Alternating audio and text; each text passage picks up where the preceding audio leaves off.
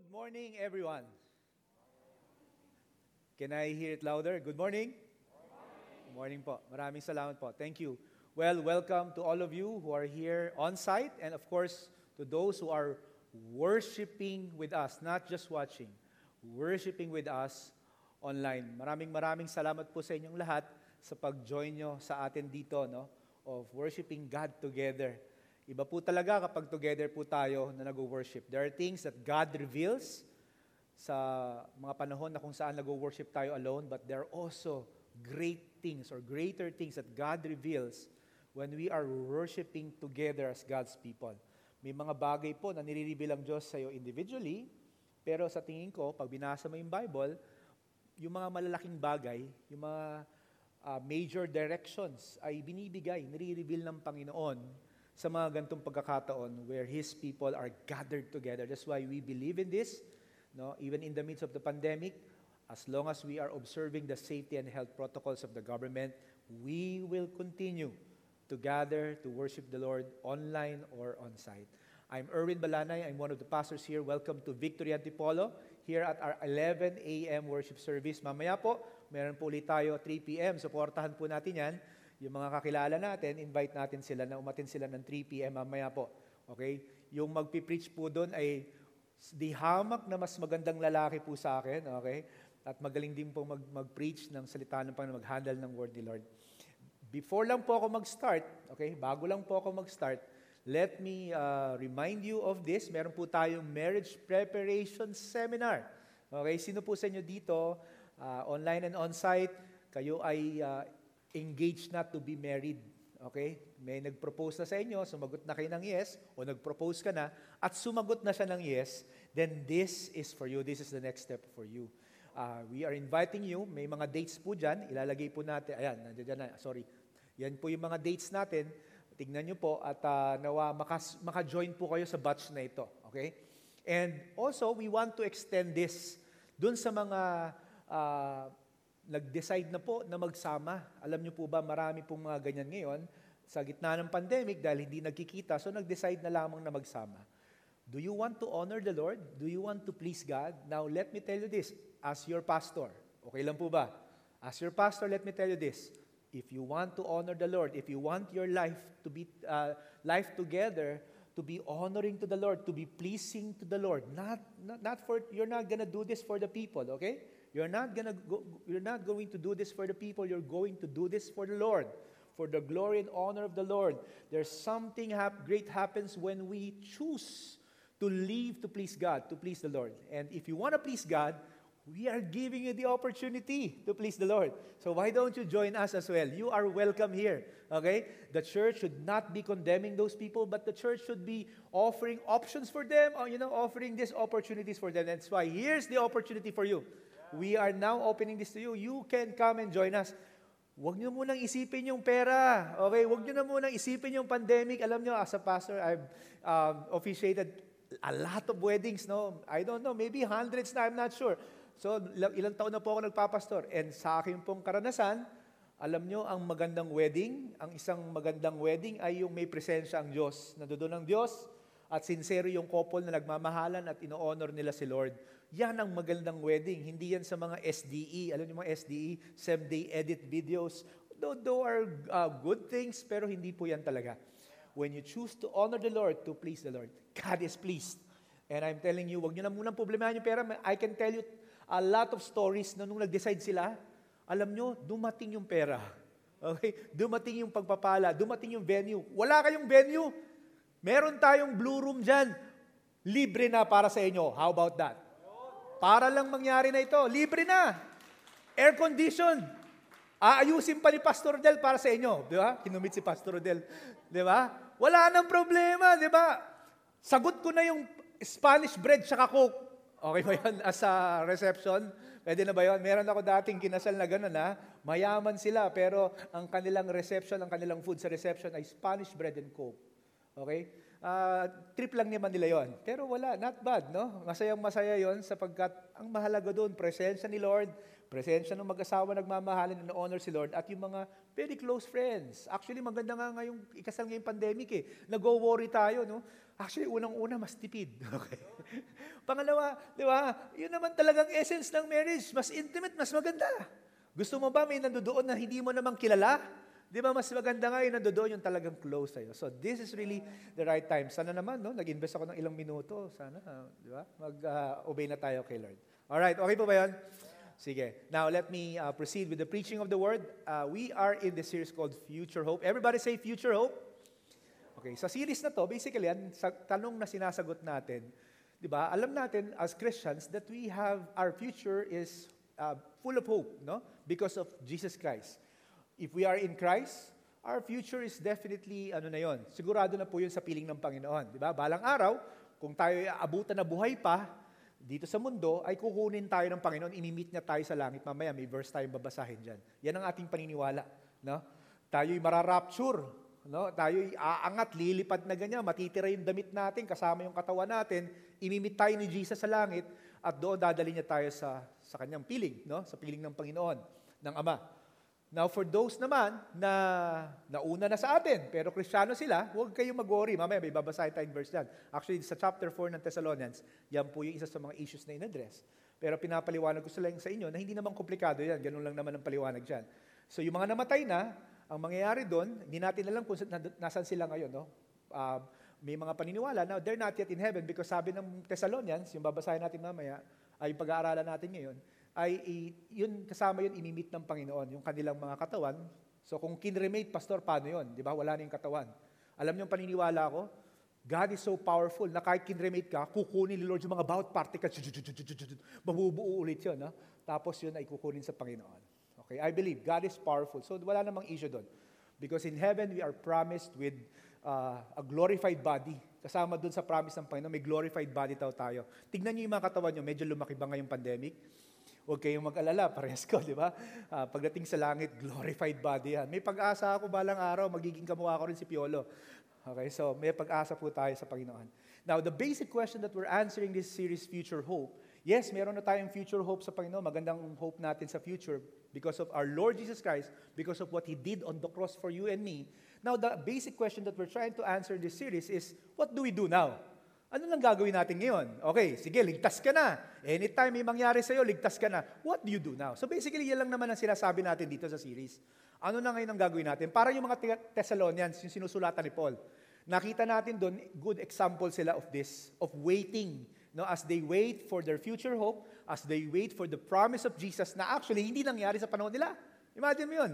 Hindi nangyari sa panahon nila, but they just remained faithful. So what do we do now? Week 1, we talk about living a life of faith. So what do we do now?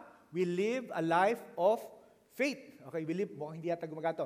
We live a life of faith. That's what we should be doing now. We should be faithful sa ating pananampalataya sa Panginoon. Okay, and then on week 2, we talk about what do we do now? As we wait for our future hope, we participate in a church community. We grow with other people who are also waiting, no, sa pagbabalik ng Panginoong Jesus. That's what you do. And then on week 3, that was last week, as we wait for our future hope, we stand firm because there will be many trials, tribulations, and temptations. We need to be stand firm. Remember last Sunday, how to stand firm? Not just like this, di ba? This one, di ba? Be in guarding position because the enemy is always there trying to attack us. So we need to be in a guarding position, praying to the Lord, submitting to the Holy Spirit, listening to the Holy Spirit, no? Relying on His power, and then of course, we do this until Jesus returns. Now today, another interesting topic ang ating pag-uusapan. Ready na ba kayo? Okay, we're gonna be talking about living to please God. As we wait for our future hope, what do we do now? We live to please the Lord. Okay? Are you ready to please the Lord? Ready na ba kayo na i-please si Lord? Why don't we all stand up? Okay, dito sa mga nasa on-site, sa mga online naman, pwede naman kayo nakaupo lang, pero kung wala namang tao dyan sa bahay nyo, why don't you stand up na rin, no? Kasi baka lang doon sa mga may kasama sa bahay na hindi pa Kristiyano, sabihin nila, ano ba yan, baliw, tumatayo na lang. Okay? Pero kung okay naman, please join us in reverence to God's Word. And let's read our passage. I have decided to just, we're covering the entire chapter 4, but we will just be reading for the sake of time. We'll just be reading just the verse 1, okay? Which actually will be the concentration or of the theme of our preaching this morning. It says here in Thessalonians chapter 4, verse 1. I'm gonna be reading first in English, and then after that, nilagyan ko ng Pinoy version. Okay ba yun? Basahin natin mamaya sa Pinoy version. It says here, finally then, brothers and sisters, we ask and urge you in the Lord Jesus, that as you receive from us how you ought to walk and to please God. Everybody say, please God. Please God. Just as you are doing, so ginagawa naman pala nila, that you do so more and more. Sabi ni Paul, alam nyo, good job kayo ha. Kita ko, piniplease nyo si Lord. Namumuhay kayo na piniplease nyo si Lord. Gawin nyo pa yan. Gawin nyo pa yan. Pagpatuloy nyo yung gawain yan. In Tagalog, in Pinoy version, ang sabi dito, sa ating Pinoy version, finally, ba? Finally, ba? Social to ha. Finally. Wala nga, mahirap nga naman Tagalogin ng finally, di ba? So, finally, mga kapatid, meron kaming request at ipapakiusap sa inyo, bilang representatives ng Panginoong Hesus. Natutunan nyo sa amin kung papaano kayo dapat mamuhay para mapasaya nyo ang Diyos. Wow, I love the translation. Mapasaya nyo ang Diyos. At yun nga ang ginagawa nyo. Pinapasaya nyo si Lord. Kaya sige, pagbutihan nyo pa yan. Wow. So, pinapasaya nyo ba si Lord? Nasisiyahan ba sa inyo si Lord, yung buhay ninyo? Pag nakita kayo, nasisiyahan ba si Lord o naiinis si Lord o nagigrieve ang Holy Spirit? That's the question. No? Let's pray. Manalangin tayo. Panginoon, thank you Lord for your word. Your word is powerful. Kahit hindi pa ako mag-preach, yung salita mo, pag binasa, pwedeng mangusap sa puso ng mga tao. And that's my prayer, that even before I preach your word, expound and explain it, pray God that you will already minister to the people. Prepare their hearts right now as they receive the preaching of the word, your word, Lord God. Lord, I pray that you alone will be glorified in this preaching, that people will listen to your word, Lord God, and they will apply it, and it will change them forever. Lord, I want to pray as well for our people here who are probably in a difficult situation right now, online and on-site. Maybe some of you are sick, or maybe your loved ones are sick. Let's pray. Let's just take this time in praying. Lord, I pray for them that you heal them in the name of Jesus. Even right now, as I am praying, God, in the name of Jesus, I speak healing for those people who are sick. And I pray as well for those of us, Lord God, who are struggling with finances, Lord God. In the name of Jesus, Lord, provide for them. Today, Lord God, I even pray, God, that today they will receive that money that they need, Lord God. Salamat, Panginoon. And Lord, I pray sa mga nag-aaway sa pamilya ngayon, nag-aaway kaninang umaga pagising, I pray, God, na pagbatiin mo na po sila. Salamat, Panginoon. Handa na po kaming makinig sa iyong salita. Sa pangalan ni Jesus, all God's people, online on-site, say Amen. Amen. Palapakan natin si Lord. Praise God. Please be seated. The title of our preaching for today is very simple. Live to please God, not people. Okay? Live to please God. Mamuhay po tayo na ang nating goal ay mapasaya ang Diyos at hindi ang tao. Okay, yan po ang ating sarili.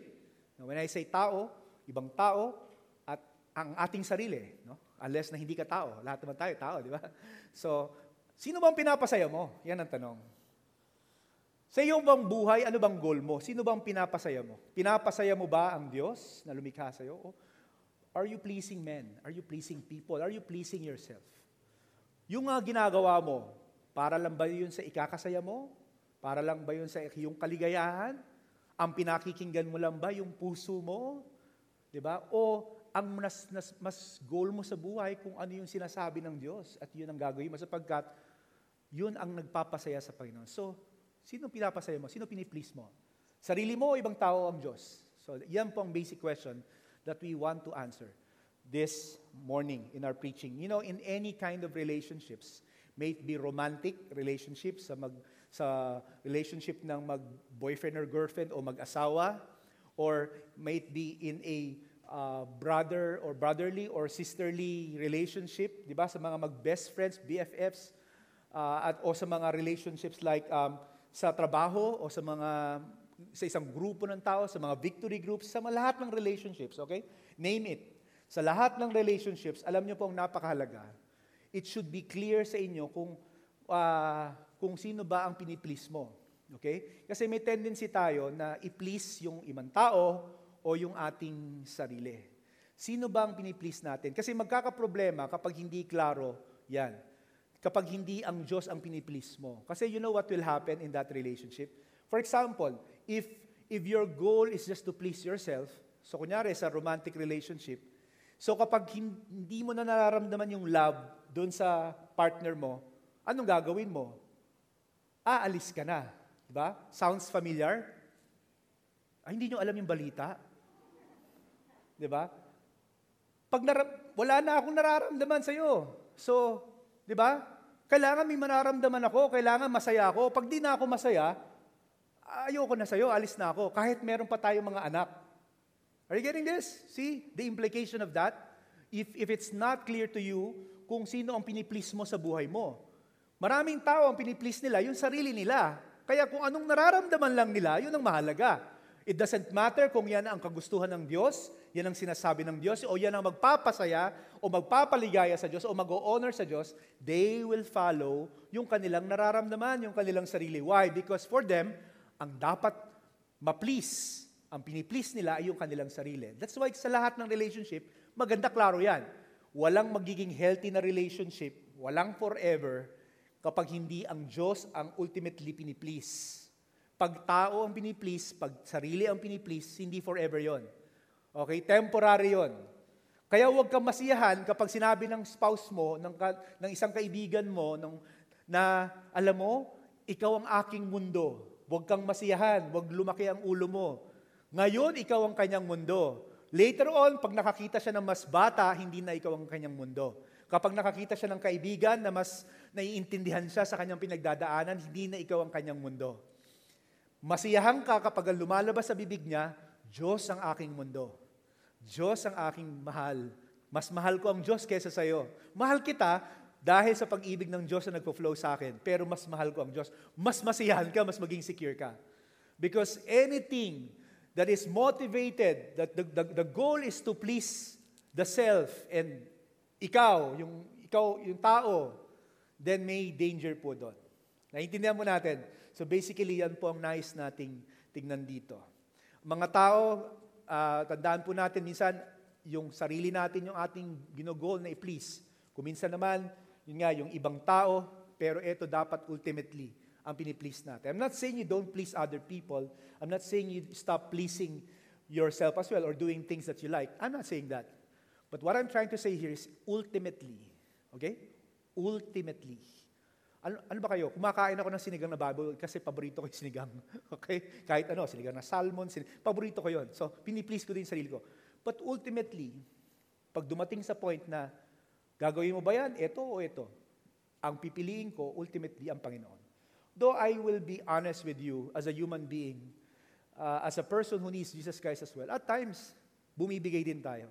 No? At times, pinipili natin i-please ang ating sarili, i-please ang ibang tao kaysa ang Diyos. Kaya napakahalagang topic nito. Sapagkat lahat tayo dito, kahit ako mismo, I fall into that temptation of pleasing myself or pleasing other people rather than God. You know, living to please God should be the desire of all believers. Do you believe that?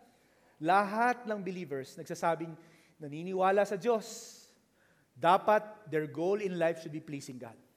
Pag ikaw ay believer na, hindi na sarili mo ang piniplease mo. Hindi na ibang tao ang piniplease mo. Kung hindi, ang Diyos na ang piniplease mo.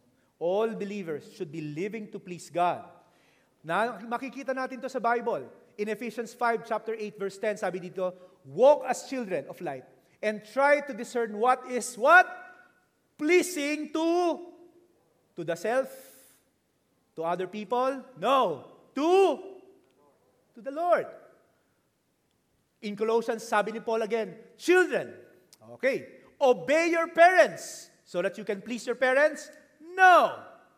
Partly, yes. Okay, but ultimately, why do you obey your parents? Ultimately, why do you obey your parents? You teach that to your children. Yes, you are pleasing me when you're obeying me. Sinasabi ko sa mga anak ko, but ultimately, you're doing it for the pleasure of the Lord. To please the Lord because it pleases the Lord. Bakit mo ginagawa yan? Bakit mo ino-honor yung parents mo? Iniwanan kayo. Because it pleases the Lord. Ba't ino-honor mo pa yan? Walang kwenta yung magulang mo. Because it pleases the Lord. There are times that you will have to do it, not because of your parents, not because of you, but it pleases the Lord. Because it pleases the Lord. Kasi yun ang tama. Kapag ginagawa mo yung tama, wala kang problema. Huwag mo nang intindihin. Naku, aabusihin yung kay kabaitan ko. Hindi mo na problema yun. Problema na niya yun sa Diyos. But if you choose to please the Lord will honor you. Okay? Ang sabi dito, in 1 Timothy chapter 2, verse 1 and 3, I urge, ang ginawa ko po kasi, hindi lang ako nag-focus sa Thessalonians. So babalik-balik tayo, Thessalonians, buong Bible. Thessalonians, buong Bible. Para makita nyo kung anong ibig sabihin ng pleasing the Lord sa Bible. I urge that supplications, prayers, intercessions, prayer. Yung ginagawa natin every day, every single moment of the day. Are you praying? Are you praying? Well, among you here, you're praying. I hope you are praying. You're talking to God. It pleases the Lord. Because it pleases the Lord. It pleases the Lord when you pray. Yung ginagawa natin Thursday after Thursday, every night as a group, as a church, we're praying, we're interceding, it pleases the Lord. It is pleasing in the sight of God, our Savior. It is in the Bible. It's a common theme in the Bible. Living to please God should be, again, the desires of all the believers. Now, mukhang hindi yata nalagay yung mga dapat malagay dito, pero ito po. There are things po, no, that pleases the Lord. Okay? Alam niyo po ba yon? There are things that pleases the Lord. May mga bagay po na nakaka-please sa Panginoon. Kilala niyo ba si Enoch sa Bible, sa Old Testament? Let's look at the Old Testament. Si Enoch, siya yung kaisa-isang tao, no? Kaisa-isang tao na kung saan hindi nakaranas ng kamatayan. Sapagkat siya'y kinuha na lamang ng Diyos. Sino sa inyo gusto niyo ganon? Kukunin ka lang ni Lord. Taas ang kamay. Walang may gusto. Someday, no? But actually, si Enoch, yung nangyari kay Enoch, will happen to those who will be if you're here on earth when Jesus returns, yung nangyari kay Enoch, mangyayari sa atin. Do you realize that? You will be you will be brought to heaven without experiencing death, physical death. So, hindi naman yan bago. So, nangyari na yan kay Enoch. And interestingly, sa buhay ni Enoch, okay, sabi dito, Enoch was taken up. God had taken him. Hindi po siya kinidnap. Okay? Kaya sabi ng Bible, God had taken him. Baka kasi yung mga ibang sabihin nila, may kumidnap sa kanya kaya siya nawala. Hindi. God had taken him. Before he was taken, he was commended as having pleases God. Sa mga mundane things, alam niyo ba yung mundane things? The mundane things like ordinary things, everyday things. He was just faithful. Siguro pag gising niya ng umaga, ginagawa niya yung household chores niya. That's mundane, no? Yung mga dapat nang gawin. Mga simpleng bagay. He was just faithful. And it pleases the Lord. When you are faithful in the mundane things, it pleases the Lord. When you're doing your job in the midst of the pandemic, in the midst of working from home, God is pleased. Do you know that? When you are watching Netflix where you're supposed to be doing your work, God is not pleased. Because that is dishonesty. Okay? But if you are honest, you are faithful in the mundane things, God is pleased. Hindi ito magpapadala sa iyo sa langit. Okay? Si Jesus ang magpapadala sa iyo sa langit. Pero ang buhay mo ngayon, na kay Kristo ka na, i-please si Lord. Hindi para maligtas. Kung hindi siya na yung Diyos mo eh. Siya na yung master mo. Siya na yung pinaglilingkuran mo. Parang yung aso kong si Diego, ako yung master niya. So, kung gusto niya akong ma-please, bibigyan ko siya ng masasarap na pagkain, dapat behave siya. Tama? Kasi ako na yung master niya eh. Ganon din naman tayo sa mundo. No? Not for our salvation. Solomon's generous offerings pleases the Lord. Isa lang ang nire-require. God only requires one bull to be offered to Him during the time of Solomon. But you know what Solomon did? Solomon offered 1,000 bulls. God was just requiring one bull. Imagine that. But for him, I want to please the Lord. I want to honor the Lord with my wealth. So instead of just giving one, he decided to give 1,000 bulls and burn it before the Lord as an offering. Solomon offered 1,000 burnt offerings. The Lord appeared to Solomon and God said, ano sabi ni God? Anong gusto mo, anak? Elmer, anong gusto mo? 1,000 bulls binigay mo sa akin eh. Napaka-generous mo sa akin. Ino-honor mo ako. Naniniwala ka, lahat ng bagay galing sa akin, kaya wala kang pakialam kung ibigay mo lahat ng merong kambul. Ngayon, Elmer, dahil ganyan ka, anong gusto mo, Elmer? 2,000 bulls? Anong gusto mo? Sige, pakikuha nga yung susi ko. Lord, napasubo ako doon. Kay Lord ka manghingi. See, there are things that pleases the Lord. Tama? When we are faithful in mundane things, that pleases the Lord. When we are offering, wala po tayong panahon para sabihin ko sa inyo lahat ng mga nagpi-please kay Lord. Basically, lahat ng magagandang bagay, honoring sa Panginoon, nagpi-please sa Kanya. But these are just, one of the examples that we can see in the Scripture. Now, there are also things that displeases the Lord.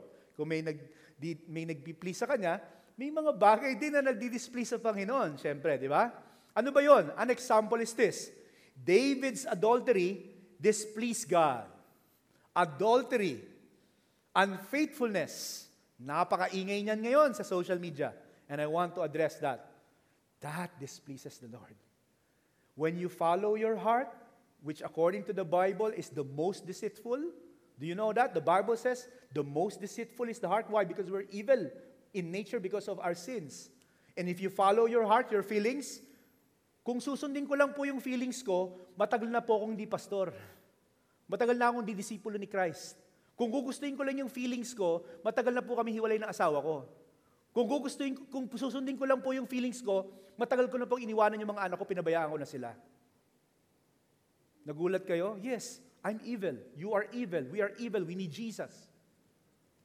You will have those moments. You will have those temptations. But you will have to fight it.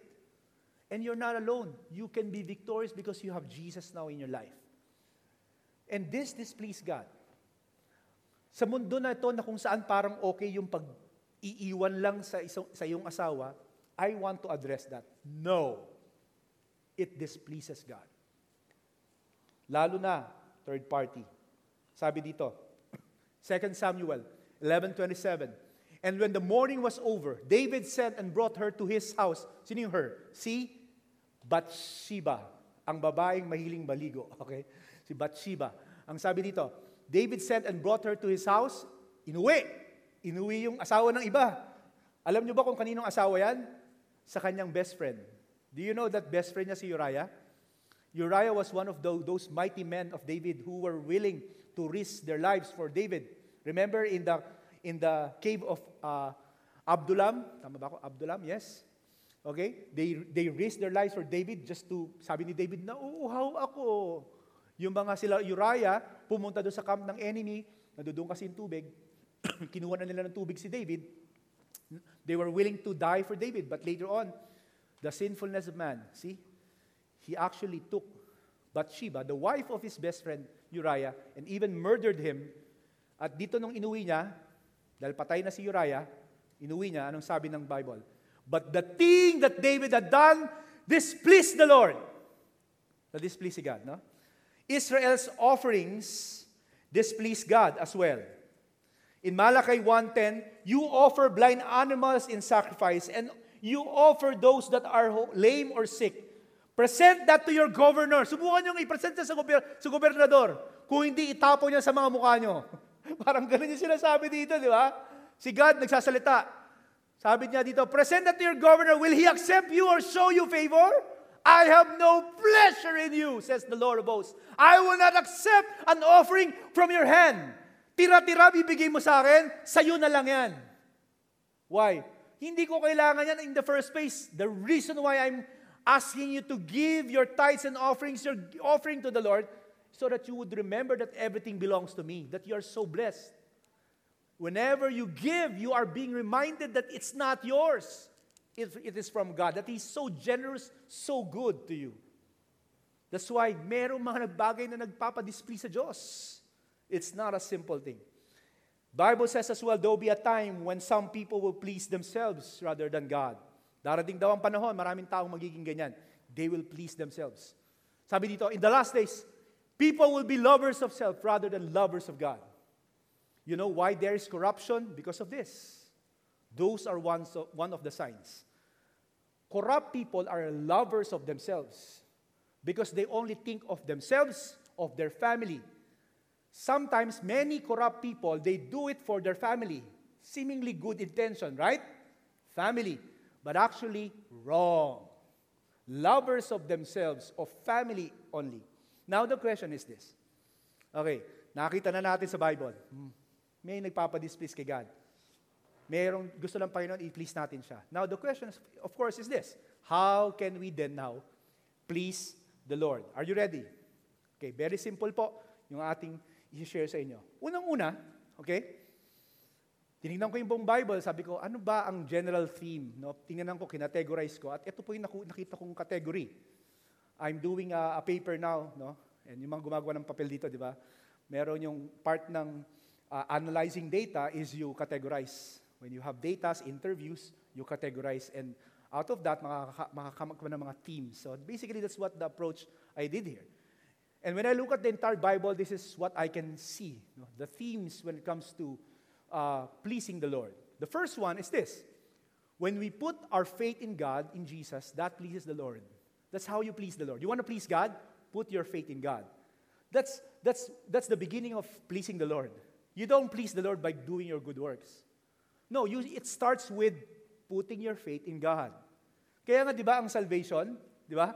Salvation begins not in good works, but in putting your faith in God, that He exists. Putting your faith in the Lord Jesus Christ, not worrying, not grumbling, di ba?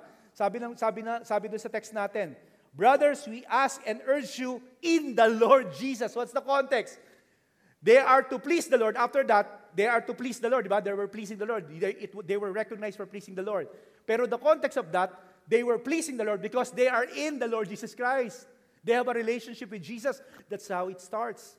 Pleasing the Lord starts with having a relationship with Jesus by putting your faith in the finished work of Jesus at the cross. That is the beginning of pleasing the Lord. You cannot please the Lord kahit anong gawin mo kung walang paglagay ng pananampalataya sa Diyos, sapagkat may kaduda-duda yung ginagawa mo kasi, di ba, maaaring ginagawa mo yan to please yourself para ma-save ka. Pero the beginning of pleasing the Lord is you put your faith in Jesus so that everything then now you will do is for Him because you have put already your faith in Him. You're not doing good things for your salvation, for yourself. You're not doing to please yourself, to benefit yourself, but you're doing it first and foremost sa Panginoon. Are we getting this? And sabi niya dito, and without faith, it is impossible. It is impossible. Everybody say impossible. It is impossible. Type natin sa comment section, impossible. Without faith, it is impossible to please Him. For whoever would draw near to God must believe that He exists. That's the beginning. You must recognize that there is God. You are displeasing God when you don't believe in God. When you think that you are better than God.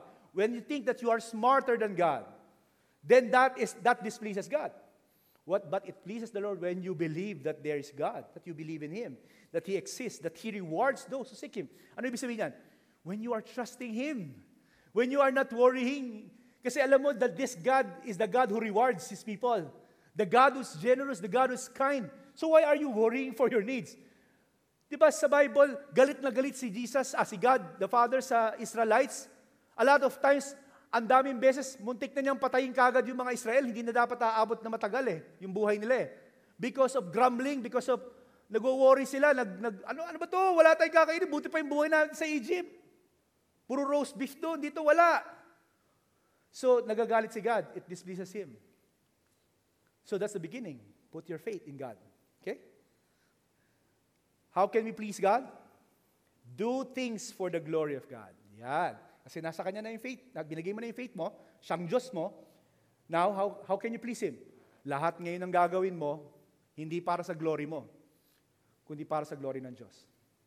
Kanina, bago ako makiat dito, sabi ko, Lord, Lord, I don't know how to do it, pero Lord, help me that whatever I do in the ministry, that it will not be about me. Seriously, that's my prayer because I know the danger of that Kasi wala talaga. Pag tumayo ka na, tas salita pa ng Panginoon ng hawak mo, may power ka And people can actually follow you. People can draw their attention to you. Kahit paano pang itsura mo. Okay? That's why we always have to be conscious that the things that we do them only for the glory of God. Lahat ng bagay. Dapat sa Panginoon lang. Lahat ng bagay, ang napupupurihan, Diyos lamang. Diyos lang. Diyos lang, period. Diyos. Ang motivation, glory ng Panginoon. Ang sabi dito, am I now seeking the approval of man or of God? Am I trying to please man? If I were still trying to please man, I would not be a servant of Christ. Wow. You can't be a servant of Christ if you are pleasing man. You can only be a servant of God if you're pleasing God. Kaya nga servant eh. Sino ba sinaserve ng servant? Hindi yung master niya. Sino ba yung master natin? Si God. Are you listening? Are you getting this? So dapat lahat ng ginagawa natin para sa glory ng Panginoon. I love this verse. No soldier gets entangled in civilian pursuits, since his aim is to please the one who enlisted him. Yung mga soldier, alam nila, they're not supposed to do their thing. Diba? Yung trip nila, nasa gitna sila ng laban, I'm just gonna do my thing. No, you have a mission. You will have to check, what is the mission? Okay, to capture those guys. All right, I'm gonna do that mission. Sapagkat siya'y in-enlist dahil sa dahilan na yon. At ganun din tayo. We were enlisted not to bring the glory to yourself, to steal the glory from God. We were enlisted in this life to give glory to God in everything that we do. Lahat ng gagawin natin, siya dapat ang nasusunod. Sabi dito, finally then, brothers, we ask and urge you in the Lord Jesus, ito po yung nasa text natin, to walk and to please who? God. Ang Diyos po. We speak not to please man in another part of Thessalonians. Ang sabi dyan, we speak not to please man, but to please. Alam nyo kasi, kapag hindi Diyos ang piniplease, alam nyo pwedeng sino i-please? Tao. Eto, makinig kay Maige. Napaka-popular din itong ngayon. Makakarinig kayo ng mga tao na ang kanilang piniplease ay tao. Ang kanilang faithfulness ay tao. Wala namang problema doon, may best friend din ako. Okay? May best friend din ako at loyal din ako sa kaibigan ko. Walang masama doon. Loyalty to a friend is something that the Bible teaches. But, ultimately, sino dapat ang sinusunod? Yung friend mo? Yung BFF mo? Sino? Diyos. Diyos. Yung gusto niya. Yung tama ang masusunod. Yan ang tinuturo ng Bible. Yung Diyos. Kaya i-check natin ang ating mga puso. Chine-check ko din yung puso ko. Na kanino ang loyalty ko? Nasa tao o nasa Diyos? Paano malalaman nasa Diyos?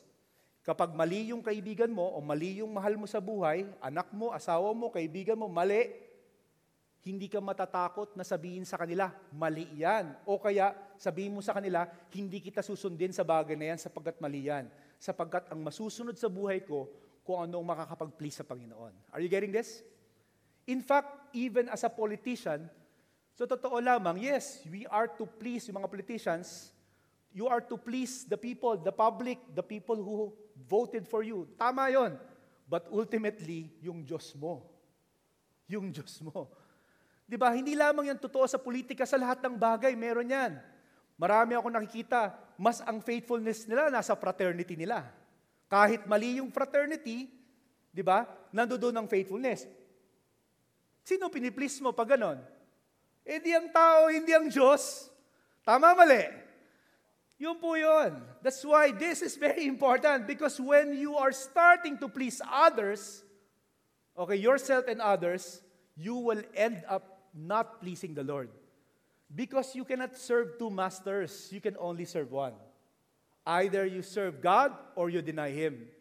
And you become faithful to your friend, to your loved ones.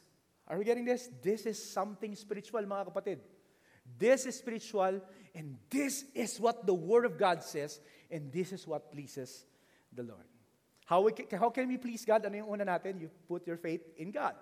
And then you do things that will glorify the Lord. How can we please God? Once again. Pangatlo, eto, magandang pag-usapan to. Nakita ko sa Bible yung mga passages na kung saan ginamit yung pleasing the Lord. It refers to putting your faith in God. It refers to doing things for the glory of God, not for men. Meron pang pangatlo. Alam nyo ka na, ito. Control the desires of your flesh. Yung mga passages na kung saan makikita mo yung pleasing the Lord, what pleases the Lord? When people control the flesh. You know why? With regards to, in connection to eschatology, someday, one of the things that the Lord will actually glorify, ibig sabihin, hindi na magiging masama. Hindi na magdudulot ng kasamaan sa atin. Alam niyo kung ano yun? Ang ating, hindi lamang ang ating kaluluwa, o ang ating spirito, kundi ang ating katawan. Someday, the Lord will glorify it. Kaya nga kasama yan sa iaangat sa langit eh. And that body will be glorified. That body will no longer become sick, or will not die. Are you listening? Are you getting this? And not only that, it will no longer sin. Hindi nagagawa ng kasalanan. Wala ka nang mararamdaman na kung saan magdudulot sa iyo ng kasalanan. Kaya sabi ng Bible, habang tayo nasa lupa, habang tayo nag-iintay sa pagbabalik ng Panginoon, that's one of the things that you should have control of. That's one of the things that you should be the master, the Lord should be the master, and not that flesh. The flesh is very important to control. It says here, this is the will of God. What is this? The will of God. Gusto ng Diyos. That you abstain from sexual immorality, that each one of you know how to, what? Control his own body in holiness and honor, not in the passion of lust like the Gentiles who do not know the Lord. You know the Lord. You know your future hope. Now, as you wait for that future hope, you control your flesh. You should have control over that. That will make the difference, no? That will make the difference compared to your life, compared to other people who do not know the Lord. For God has not called us for impurity, but in holiness. May bagong calling na tayo. Purity and holiness. Those who are in the flesh cannot, what? Cannot please God. Those who are still being controlled by the flesh. That's why one of the things that we need to learn to control is lust. Kasi nandito tayo sa mundo, no? Mag-drive ka lang sa EDSA, lalo na sa mga lalaki, mababangga ka pag di mo kinontrol yung flesh mo. Tama? You are still in this world and you will have temptations, and that's why you'll have to be disciplined. Kaya nga, may mga kami sa church, yung mga lalaki, may mga usapan yan, no? Ako, natutunan ko to nung estudyante pa lang ako, yung bouncing the eyes. Alam niyo po ba yan? Yung pag may nakita, kasi mga lalaki kasi, very visual po kami, no? So pag may nakita kami na hindi dapat, di ba, hindi ka dapat mag-linger doon, because when you linger, you're gonna sin. So we bounce our eyes, we practice that. When we look at that, bounce the eye. May nakita ka na naman, bounce the eye, bounce the eye. Pag gumaganong-ganon yung mga lalaki, alam nyo na, no? But that's very practical, but that's very important for you to do. Because if you don't do that, you will not be able to control your flesh. They're saying, there's this description. I think this is applicable to men and women, both to men and women. There's this, I read this in a book. Sabi niya, this is how you control the flesh. You must starve, gutumin. You must starve the sumo wrestler in you. Dinescribe niya yung sexual sins, yung lust, as a sumo wrestler in you. Nasa loob ng katawan mo. Di ba, nakakita na kayo ng sumo wrestler? Nakita niyo kung gaano kalaki katawan ko? Wala to. Isang pitik lang ako sa sumo wrestler. Kaya sexy pa to sa sumo compare sa sumo wrestler. No? So yung sumo wrestler, malaking-malaki yun. And the way you can actually defeat the sumo wrestler is by starving the sumo wrestler. Subukan mong hindi pa kainin ng sambuan yan. Mawawala yun, mga kapatid. But if you keep feeding the sumo wrestler in you, of course, di mo mapagtatagumpayan yun. If you keep feeding, you're on Facebook, you're on your social media, sangkatutak ngayon yan, mga kapatid. That's why if you have no control, boom, slinger ka, then that's gonna be a lifestyle. Do you know that nowadays, sabi ng research, mas malaki ang kinikita ng pornography kesa sa Facebook? Alam nyo ba yon? Mas nag-boom ngayong pandemic. Why? Because everyone is online. Everyone has time now. That's why this is a serious thing. We must control the flesh. And the sad thing, according to that research by Barna Group, is that the day that most people go online for porn is not on Monday, not on Tuesday, not on Wednesday, Thursday, Friday, or Saturday, but on today. And maybe some of you, I hope not, that before watching or before joining us here, you have visited one. Seryoso? Serious? How can we please God? You must control the flesh. That's part of it. When you look at the Bible, that's part of it. You put your faith in Jesus, you do things for the glory of God, not of men, and you control the flesh. That's part of it. You want to please God, you control the flesh. Those who cannot control the flesh, the Bible says, cannot please God. And last is this, wait with right attitude and understanding of Christ's return. Yung pag-intindi natin sa pagbabalik ng Diyos, this is more of theology of the eschatology. No? Our understanding of the eschatology. Kind of technical, but you know what? In the Bible, it's there. Okay? I have to include it. I have to be faithful. Kasi nung panahon nila, you have to at least understand, maybe this is not happening to us now, but nung panahon nila, I have to be faithful in the text. That's there. It's an issue nung mga panahon na yan. Kasi may maling katuruan sa kanila tungkol sa eschatology. May maling katuruan na binigay sa kanila na nagkaroon ng effect. Sa tingin ko, mamaya, try kong i-apply ito sa panahon natin. Maaaring hindi ganyan yung application sa atin o yung issue natin. Pero I just want to mention this. In our text, dun sa binasa natin, sa sulat ni Paul, may ina-address siyang maling katuruan tungkol sa eschatology o sa pagbabalik ng Panginoong Hesus. Dalawang klaseng katuruan yung tinuturo, yung maling katuruan. The first one is that some people were teaching na darating na si Lord, so magsaya na tayo. Alam mo yung gano'n? Darating na siya bukas. Alam mo yung gano'n? Di ba marami kayo naririnig na gano'n na darating siya sa December 31, 2021. So, ilang buwan na lang. Come on. Di ba? Magsaya na tayo. Yung mag-YOLO na tayo. Parang gano'n. So, kaya ang ginawa ng mga iba, di na nagtrabaho. Di na sila nagtrabaho, darating na sila. Ano pang saysay ng pagtatrabaho? So see, your right understanding of what's going to happen in the future is also important at one point. Yun ang naging effect sa kanila. Dahil mali ang kanilang pag-intindi sa future hope, and then hindi na sila nagtrabaho. Kaya sabi dito, we urge you brothers, hindi nyo maintindihan to kung hindi nyo alam yung historical background. We urge you brothers to work with your hands. Be dependent on no one. Kasi iba din na nagtrabaho, tapos nakikikain na lang. Kaya sabi sa Thessalonians, yung mga hindi nagtatrabaho dyan, huwag niyong pakainin. Yes, kasi ganun yung context. Maling understanding, no? ng future. And then there's another issue. Another issue is this. There were a group of people naman who were teaching na, naku, hindi totoo yung babalik si Jesus. Hindi na babalik yun, hindi totoo yun. Kasi bakit? Tignan nyo, di ba may mga namatay tayong brothers and sisters in the Lord, nasa na sila ngayon? Nakuha ba sila? Nakita nyo ba? Nag-rapture yung katawan nila? Nasa na yung katawan nila ngayon? Are you understanding what I'm saying here? So, ganun yung, medyo may point din Di ba? May point nga naman. Nasa na nga ba? Wala naman tayo nakitang nag-rapture. Anong sinasabi niyong rapture? Wala. Kaya, Paul had to explain this. For some, tanong dito, saan nakuha ni Paul yung explanation? Hindi naman niya na-meet si Jesus. Di ba? Naturo ba ito ni Jesus sa kanila? This is where we trust that the Holy Spirit, in the writing of the Scripture, makikita mo talaga in tune sila sa Panginoon.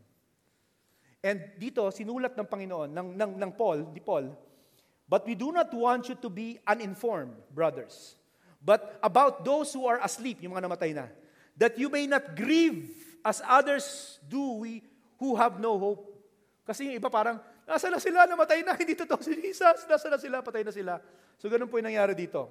Parang walang pag-asa. No, totoo ang Panginoon. Nung sinabi niya, na balang araw, lahat tayo mapupunta sa langit, no? Kaya dapat may hope. Sabi dito, through Jesus, God will bring with Him those who have fallen asleep. Dadalhin. Although hindi pa niliwanag kung nasan sila ngayon. Kaya sabi ko kanina, mahirap ipaliwanag yun kasi wala naman talaga sa Bible. We can only guess. Purgatory, wala rin sinabi sa Bible yun. Kaya we cannot also say that. They are somewhere we don't know. But one thing is for sure, through Jesus, God will bring with Him those who have fallen asleep. Then, who are alive, pag inabutan tayo, buhay ka, ng pagbabalik ni Kristo, who are left will be caught up together with them in the clouds to meet the Lord in the air. Now, the order of things, sino mauuna? Yung mga namatay o yung mga mabuhay? Sa tingin ko, logically speaking, yung mga nabatay muna siguro unahin, tapos yung mga mabubuhay, kasi nga parang, di ba, parang simbolo ng last, tayo na yung last, di ba? Alang namang unahin niya tayo, tapos sunod niya yung pwede rin namang kahit ano. It doesn't matter. The point is, marami kasing mga tao, divided sila, nag-i-split yung mga churches. Kaya sangkatutak ang denomination natin because of this. Pero ang gusto kong paunawa sa inyo, kahit anong paniniwala natin kung anong mauuna, yung mga namatay o nabuhay, ano ba mangyayari? Magti-tribulation ba bago darating si Jesus? O darating si Jesus, iaangat niya yung mga believers, hindi na natin mararanasan yung tribulations?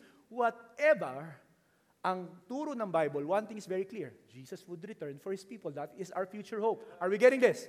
Pre-trib, mid-trib, post-trib, it doesn't matter. That's why tayo as a church, we don't focus on those things. What do we focus now? We preach the gospel. Why?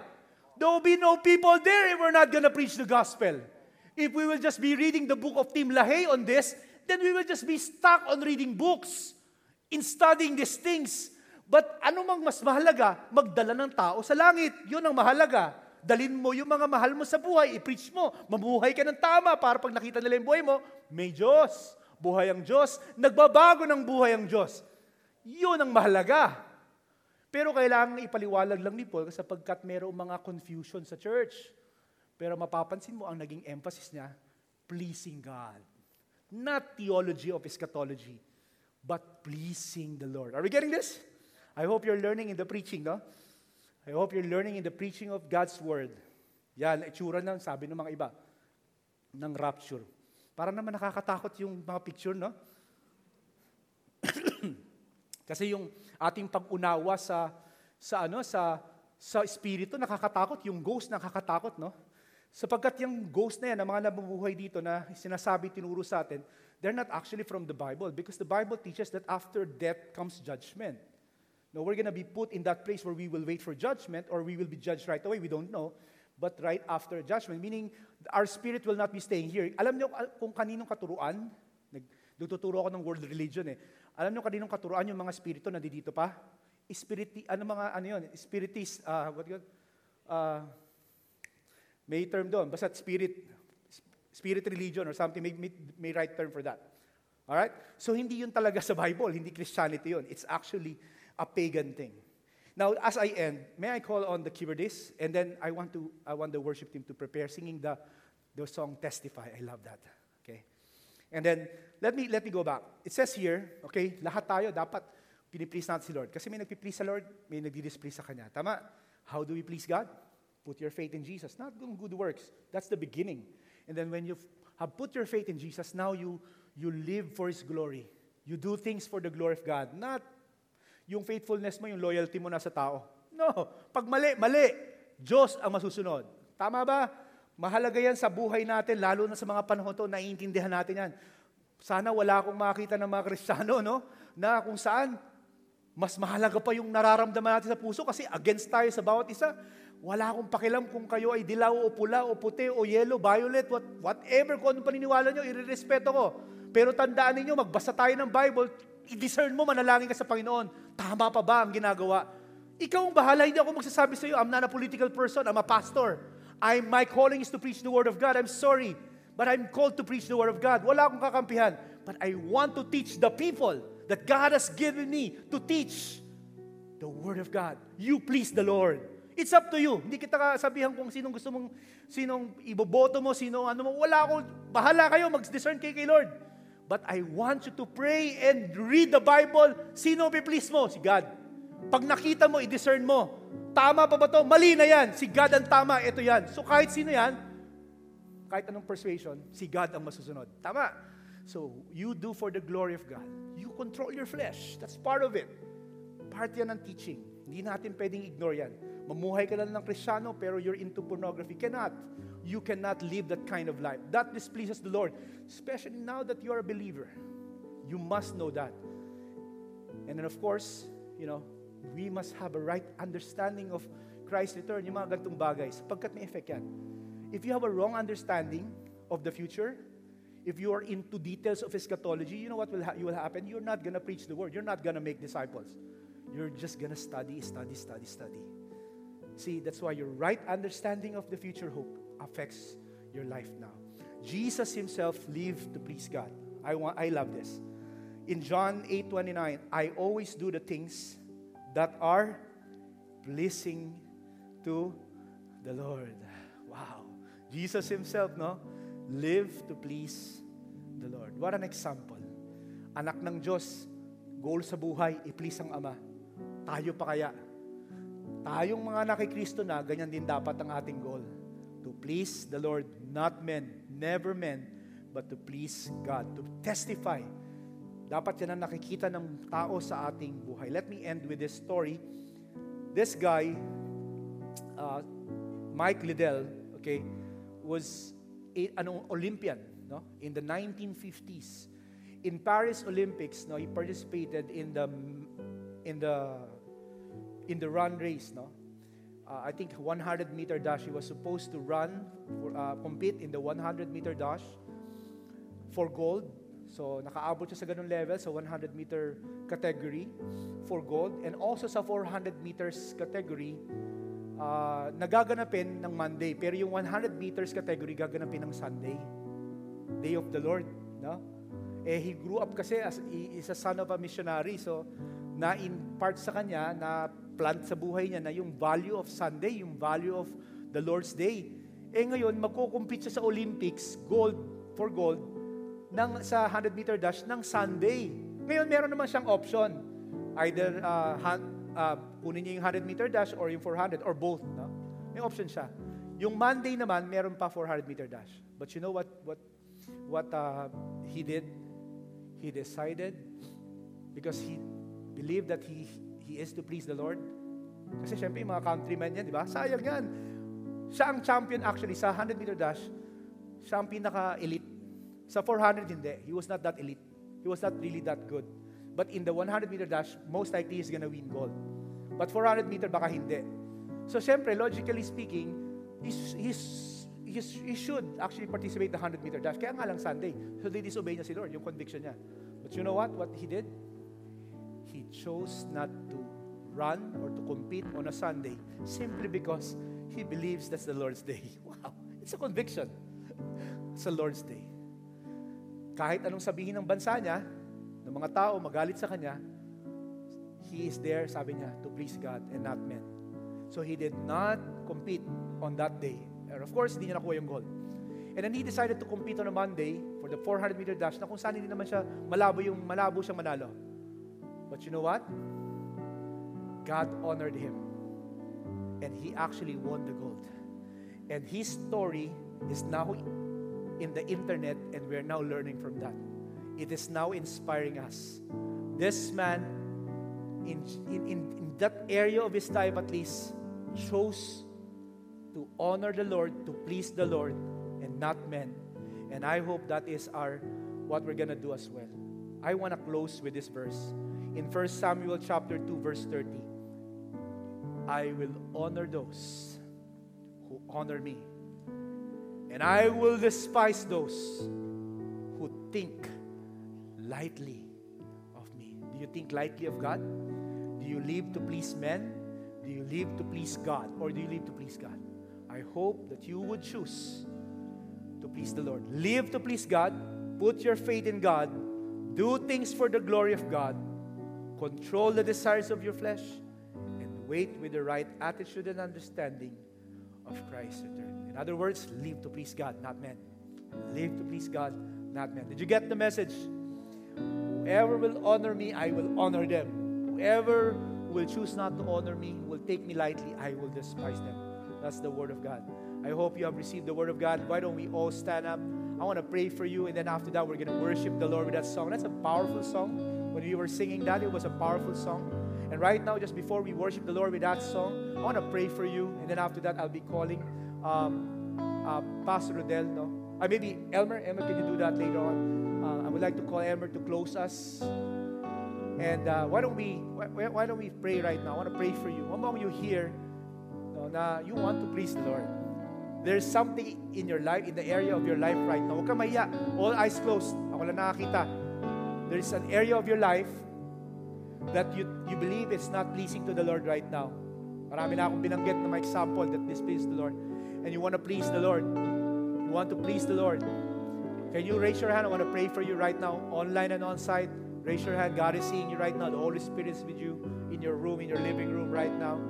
Lord, thank you for giving them that desire, conviction, like this athlete Liddell, Lord God.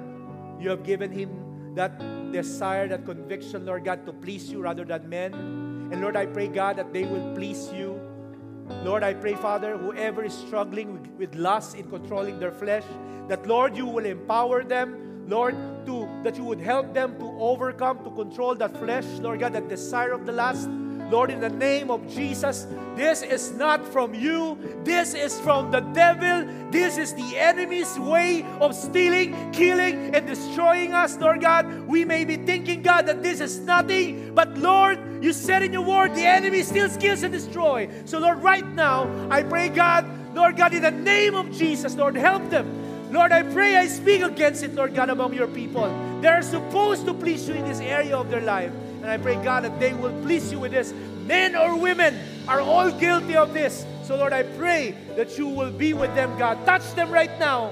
Even those who are online, in the rooms right now. In the name of Jesus, let that sin end now. Come on. End it now, Lord, in the name of Jesus, Lord.